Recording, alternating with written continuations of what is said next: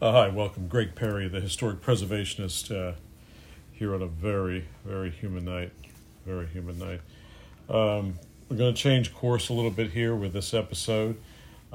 Just remembering the podcast are kind of what motivates me and what moves me and people that have moved me. And this may not be totally as historic as we like to think it is, but I think one of the great actors of the film screen, Cary Grant, so by the 20th century, just a classical actor. There's no doubt. So tonight we're going to talk about Cary Grant and kind of how he began, how he got out of England, and he got to America. So the beginnings of Cary Grant. So it's just going to start with something that Cary Grant's father told him early on.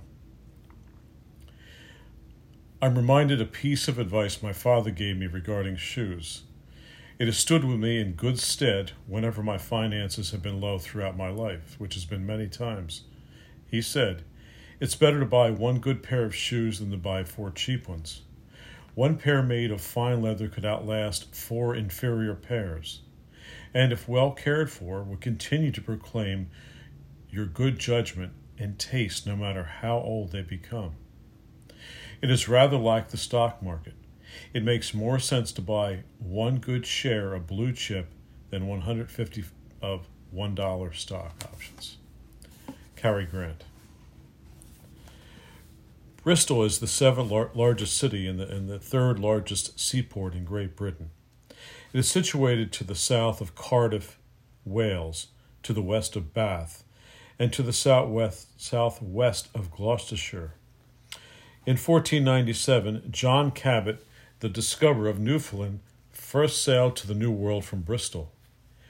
Noted natives of Bristol include England's 17th century poet laureate Robert Sotheby, William Penn, for whom Pennsylvania is named, and the celebrated Shakespearean actor Sir Henry Irving.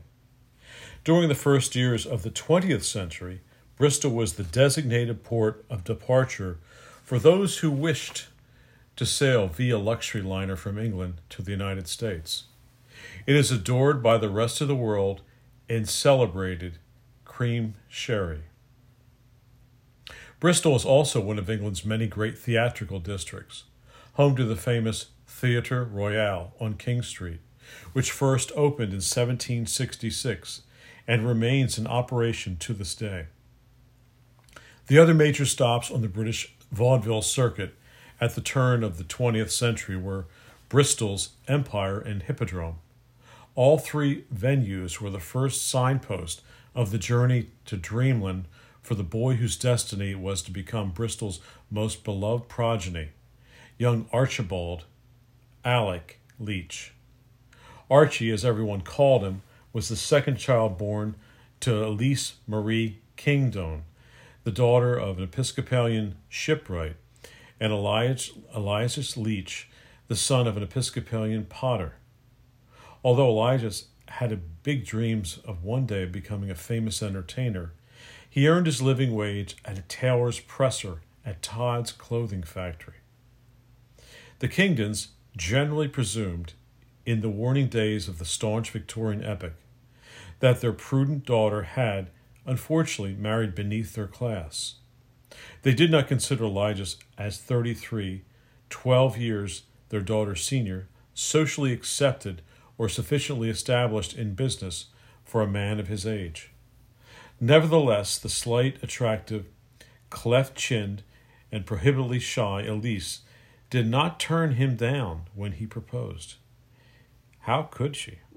He was tall, slim, dashing, and a charmer, the mustached man of her dreams.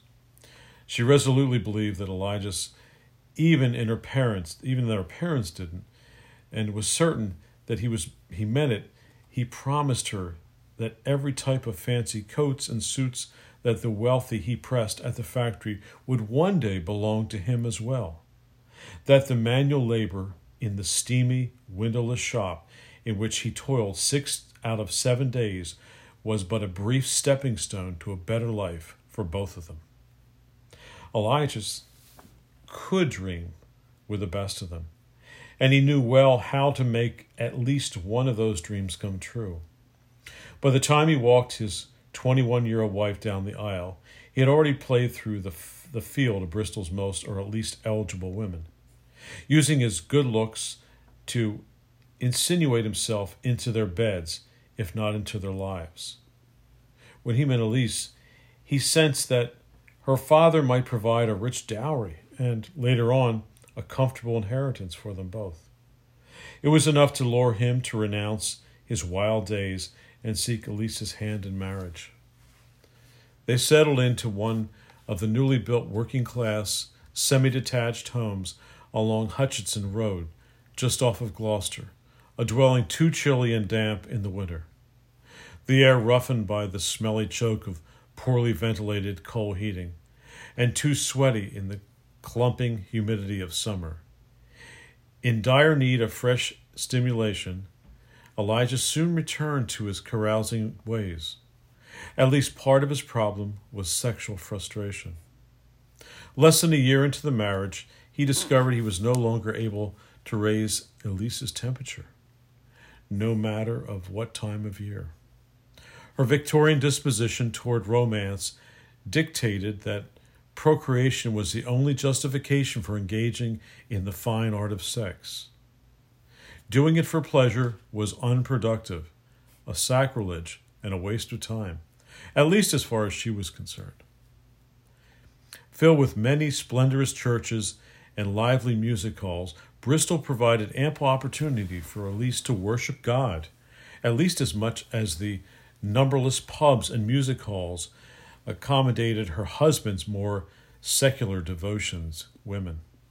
Indeed, Elijah's relapse into rogueness found easy pickings in the traveling vaudeville companies that continually played the local theaters, where that sort of entertainment itself was seen by Elise and the church folk as nothing more or less than the work of the devil himself.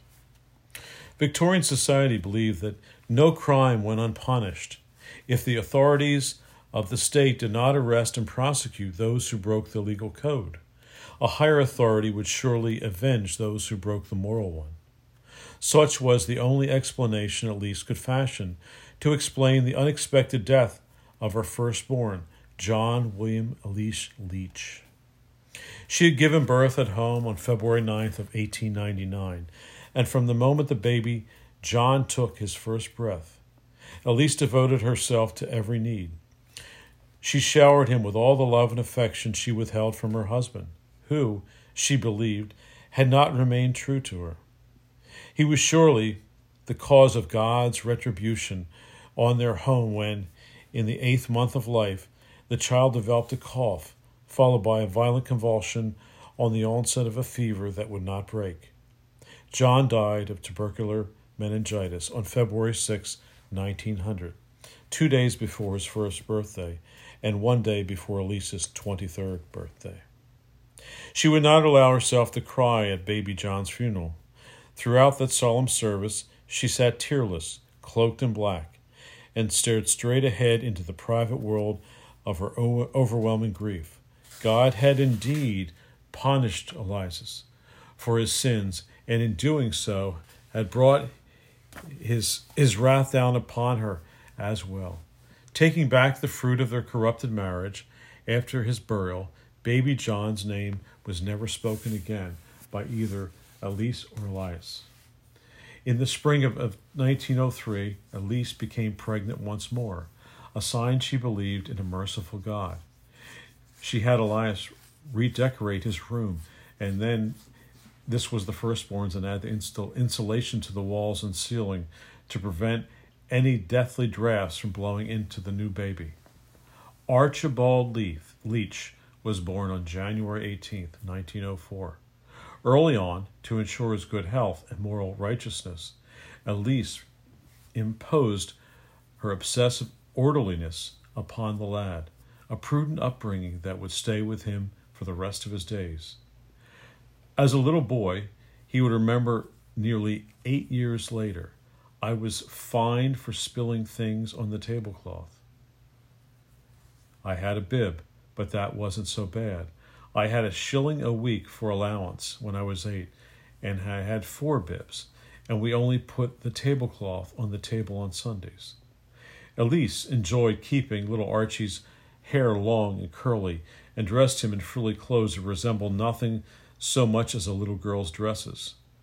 Much had been made elsewhere in his early treatment as the speculative root of Cary Grant's later bisexuality. And while it may indeed have been a factor, this was a common style in Victorian childbearing in pre-Freudian England. A toddler's sexuality was presumed to be non-existent, and the so-called cross-dressing of boys was nothing more provocative than a mother's innocent dolling up of her baby, without regard to gender.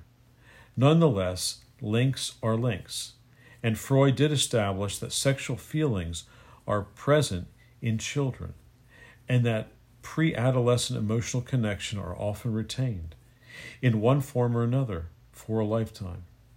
In his 30s, Cary Grant and his housemate and lover, Randolph Scott, often showed up at costume parties dressed as women.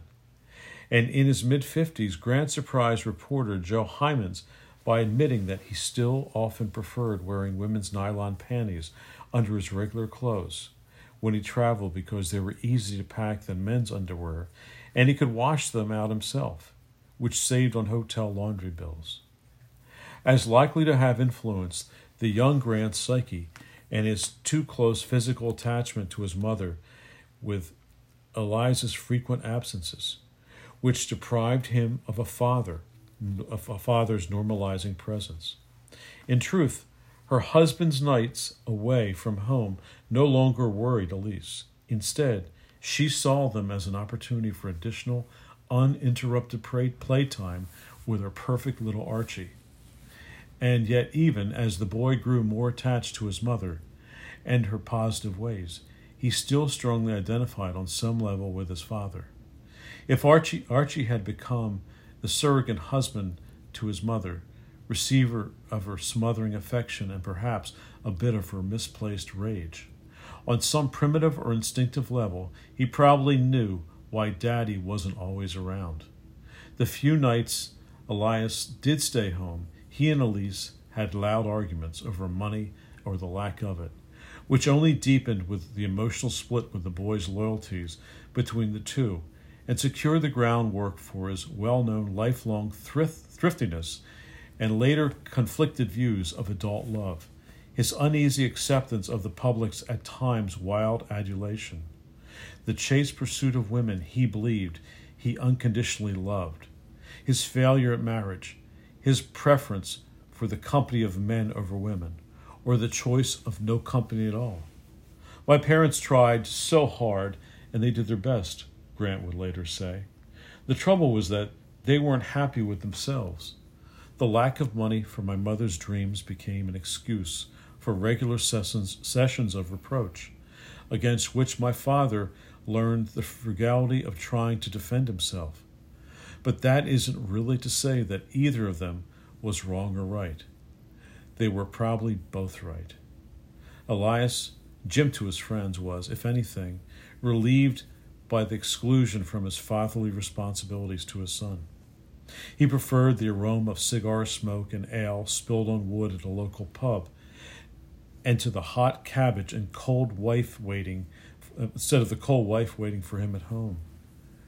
Whenever Elias did get to spend time with his son, it was too much more than fun for both of them. When Archie was just 5, his father began taking him to the pressing factory on Saturdays, where the boy loved to stand amid the loud machinery until closing time, then walk through town holding his hand above his head to reach his father's big one on Eliza's made the rounds to the local pubs and the traveling cribbage games. Archie always received 2 rewards for assisting his father at work. The first was a wrapped candy he was encouraged to fish for with his 2 fingers in the well-pressed pants Elias wore for after-work activities. The second was the advice of a man who admired fine clothing, who believed that visual pretension, despite one's social standing, was the best way to self-promote. One afternoon, Elias, after noticing the inferior quality of Archie's shoes, gave him a stern but loving lecture about the importance of proper footwear. Elise, after thrifty and then practical, had bought Archie 4 pairs of inexpensive shoes. It was a kind of thrift Elias did not approve of. To him, the dress-up shoes his son wore looked cheap and wouldn't last. Better to have just one good pair, he advised the young boy, than several that were worthless. Buy less at higher quality was a lesson Archie would remember for the rest of his life. One of Elias and Archie's favorite Saturday night pastimes was to go to a Bristol music hall or vaudeville theater to see pantomime, a particularly raucous and quite popular entertainment where men played both male and female parts, and the male lead was always played by a young and usually attractive woman, and the sing and dance routines of the newest performers. In 1909, the first 5 years of age, Archie caught his first glimpse of the performer he would be obsessed with for much of his life.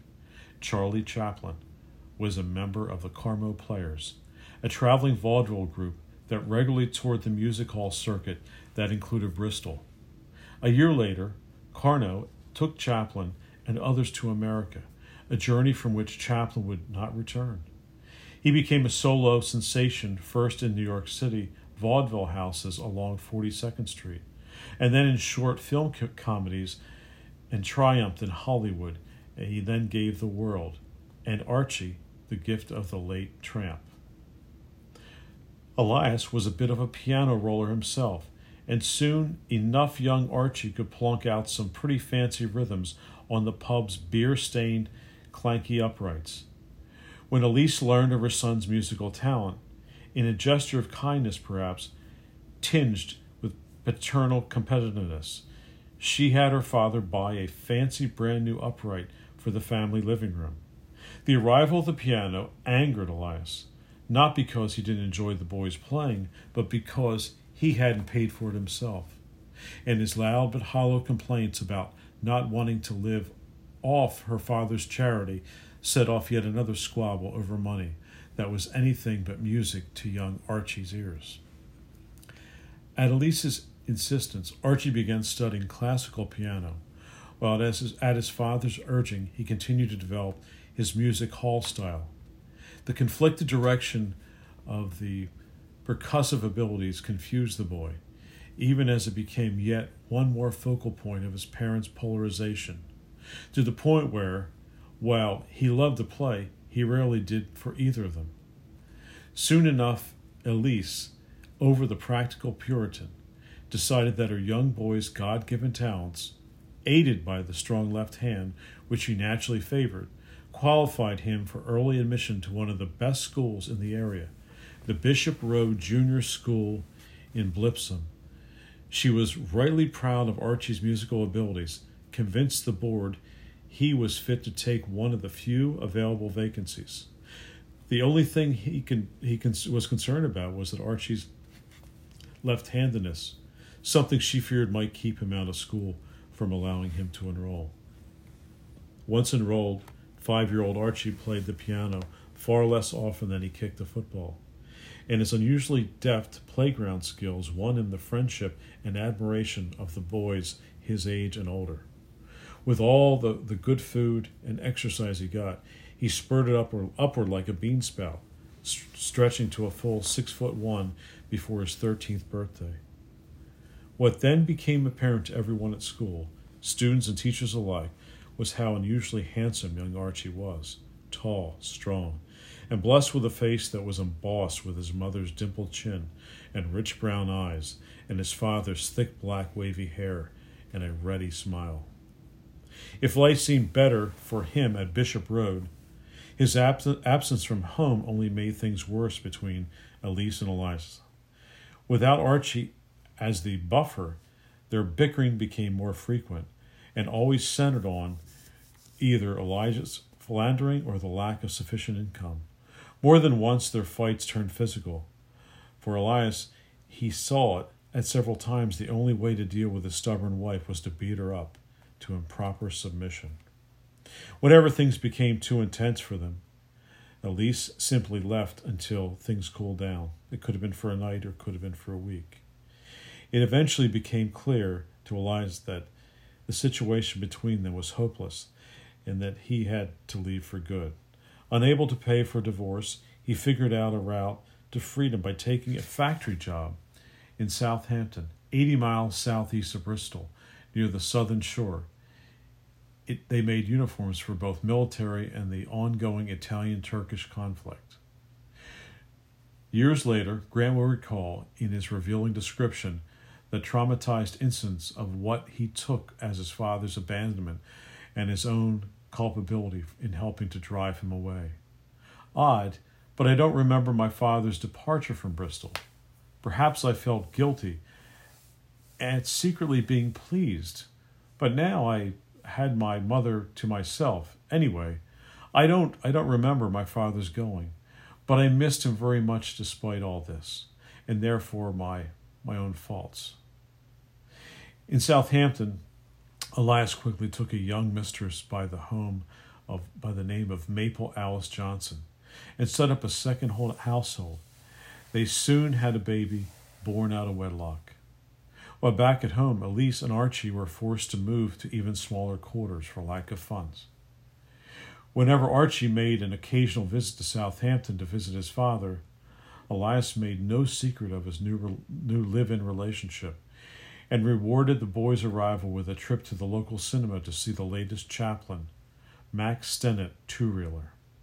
Archie always laughed out loud at Charlie's put-upon character and exacerbated glances through the camera.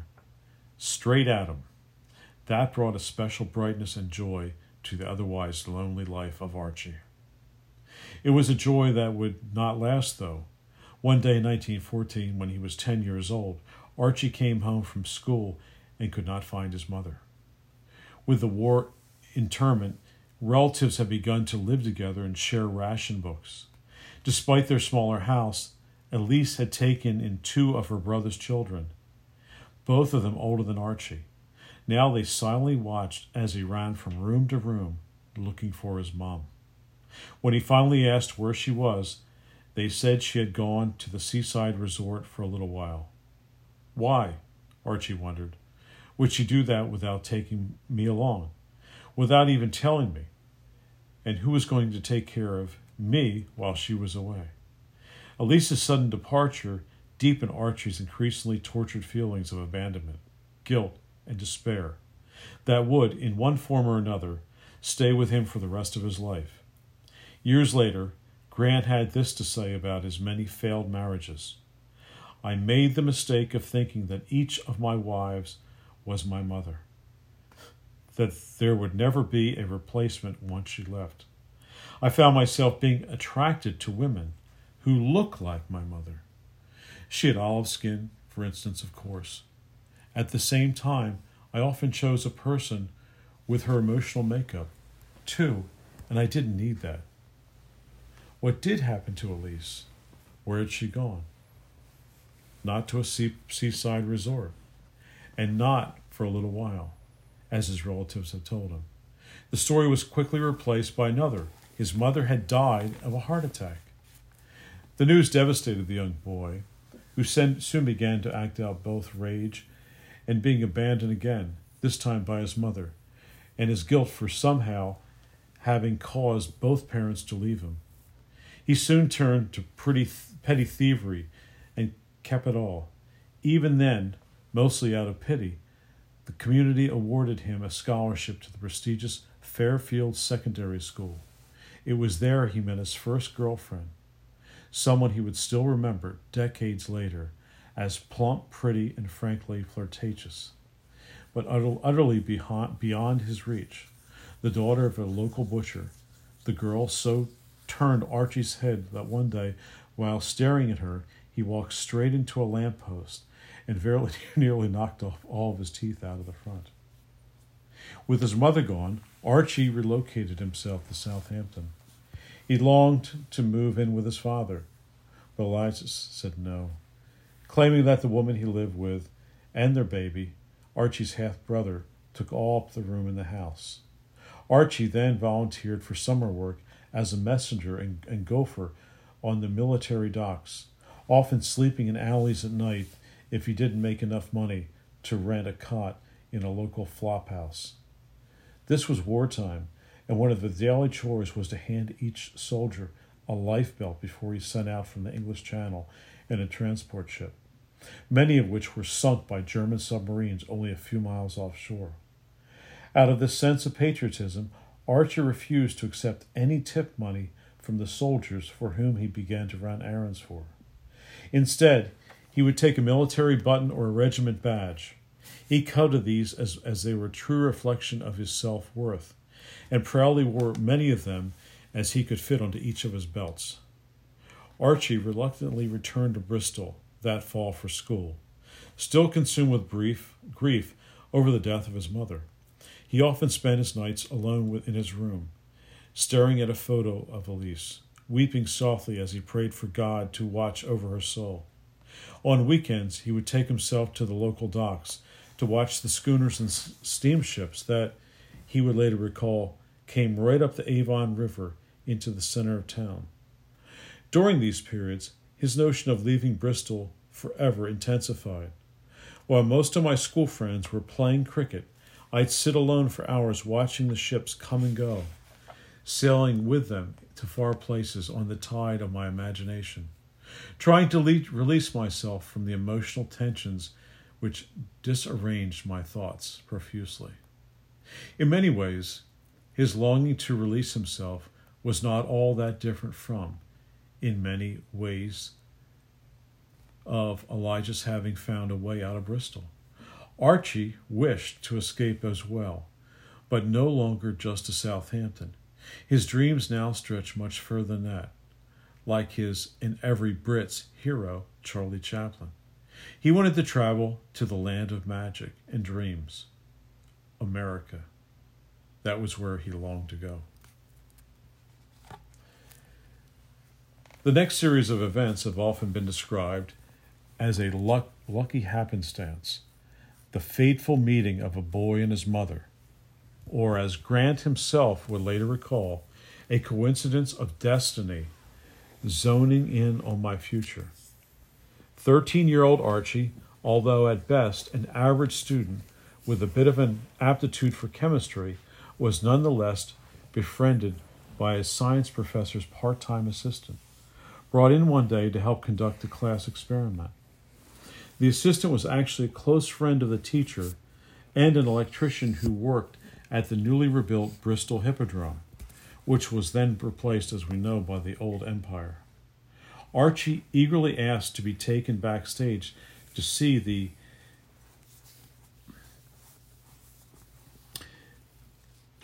which then replaced the old Empire. Archie eagerly asked to be taken backstage to see the master's modern switchboard and lighting system that the electrician had put in many years prior. It was a request his friend happily granted, and Archie quickly learned the technical aspects of putting on a show. He got to watch the performers from the privileged perspective of the wings, from where he could see the awestruck faces of the young boys and the first few rows lit by the spill of stage light as it bounced up and down with the light. According to Grant, that's when I knew, like Charlie Chaplin, he too would join the theater and would see the world. Archie's electrician friend then introduced him to the house manager of the Hippodrome, who often took a great liking to the boy. He often invited young Archie to sit with him backstage with the crews and occasionally help put curtain and lighting cables and change scenery between acts.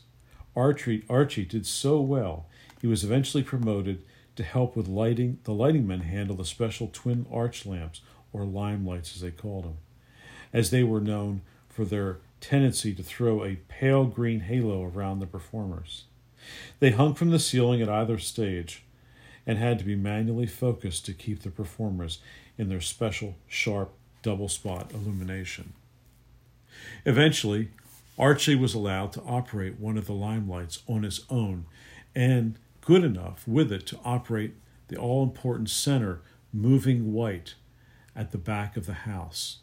All went well until one time during a performance, he misfocused the center spot on a couple of back mirrors that gave away a secret to a headlining magician's best trick. As the magician's insistence, Archie was permanently barred from ever working at the Bristol Hippodrome again, devastating him. He was overly devastated and vowed never to set foot inside another theater, but soon found himself once again hanging around the fringes of Bristol's many playhouses, spending time with the actors he had gotten to know during his brief career as a lighting man. On the odd occasion, he was even able to get some pickup work at the Hippodrome.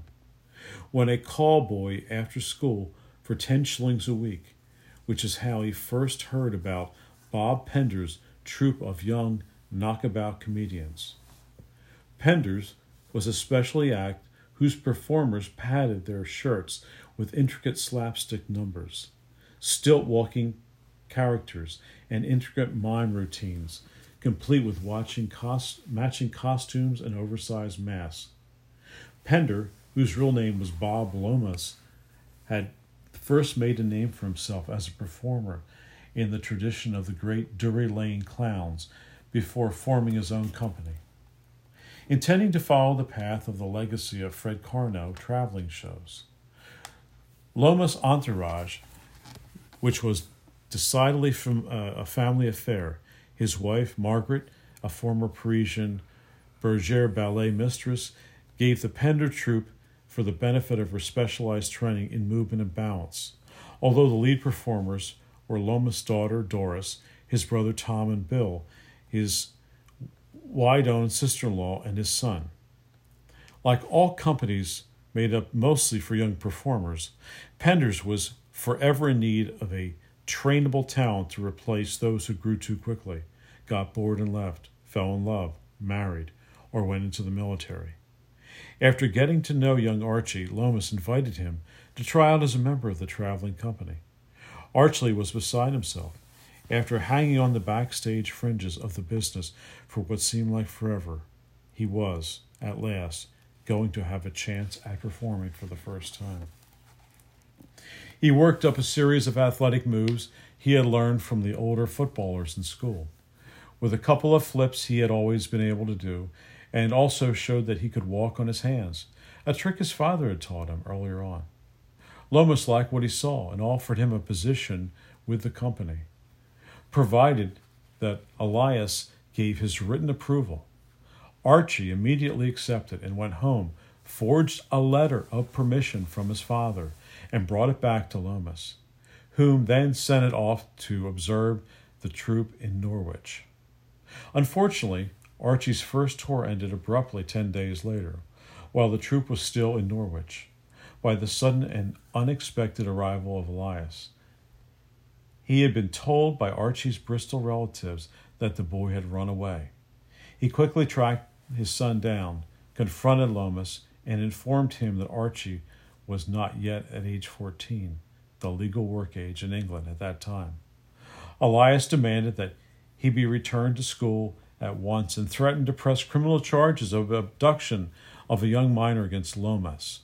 Reluctantly, Archie packed up his few things, said goodbye to everyone, and returned to Bristol without ever having appeared on stage.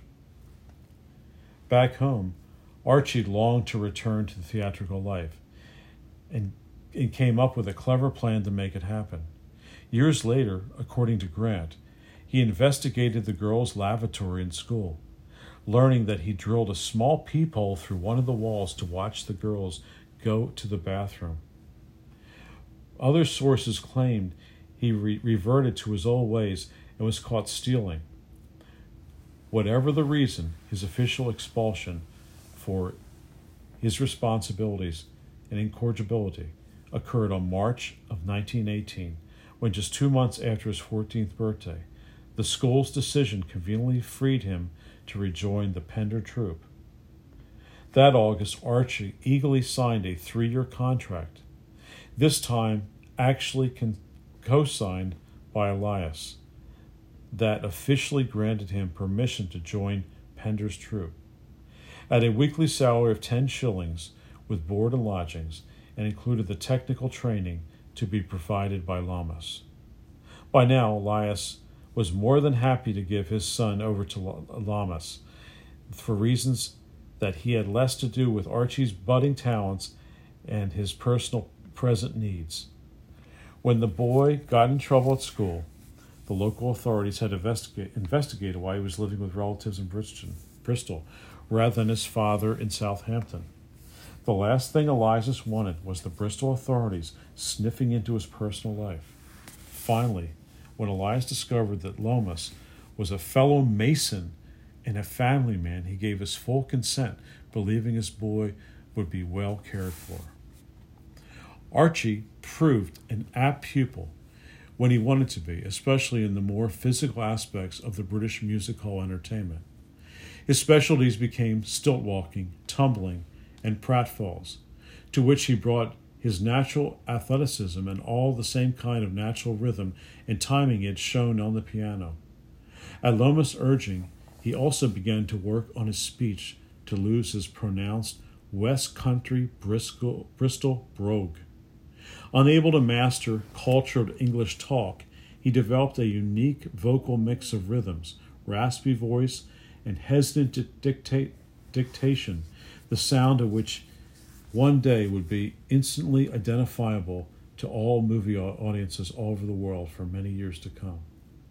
For the next 2 years, Archie and the troupe traveled the British music hall circuit, occasionally jumping over to the European mainland and the larger theatrical outpost of the Middle East. By the age of 16, 6'1" Archibald Leach, with his handsome face, great smile, easy laugh, and natural athletic ability, had developed a charismatic stage presence that brought him to the front ranks of the Pender touring company. And then it happened.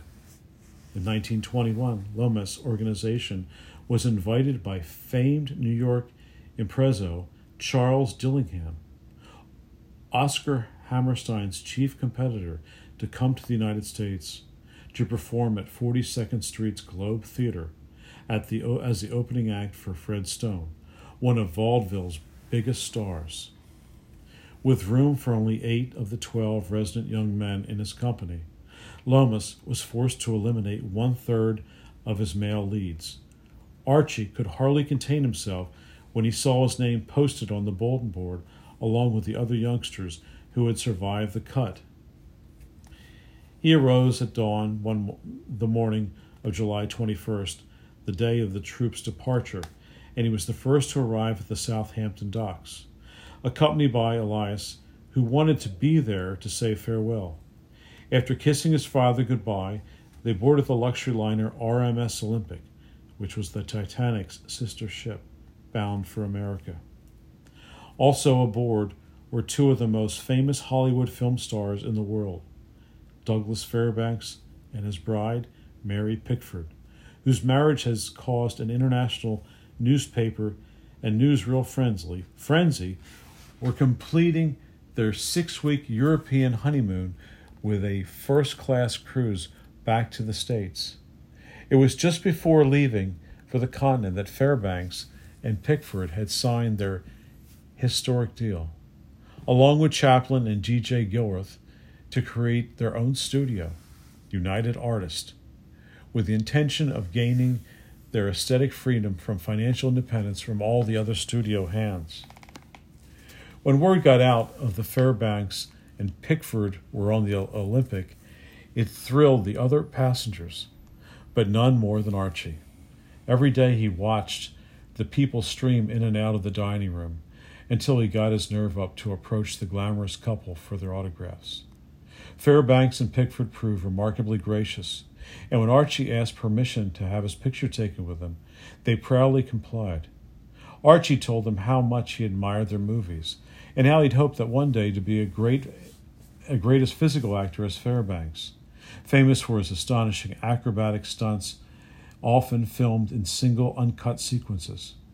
Fairbanks thanked the boy, and then, to Archie's astonishment, asked that he would like to join him on his daily on-deck morning calisthenics.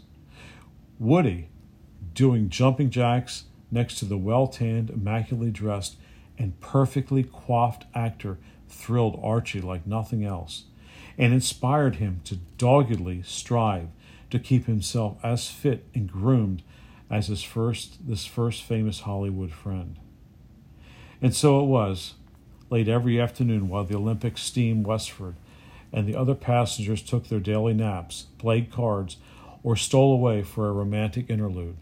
Archie Leach stood by himself on deck, leaning over the rail, trying to see the face of his future. Freed from the last of the prison of his British provinciality, he vowed that once in America he would never again look back on the loneliness and sadness of his yesterdays, left buried somewhere with Elise in her Bristol grave.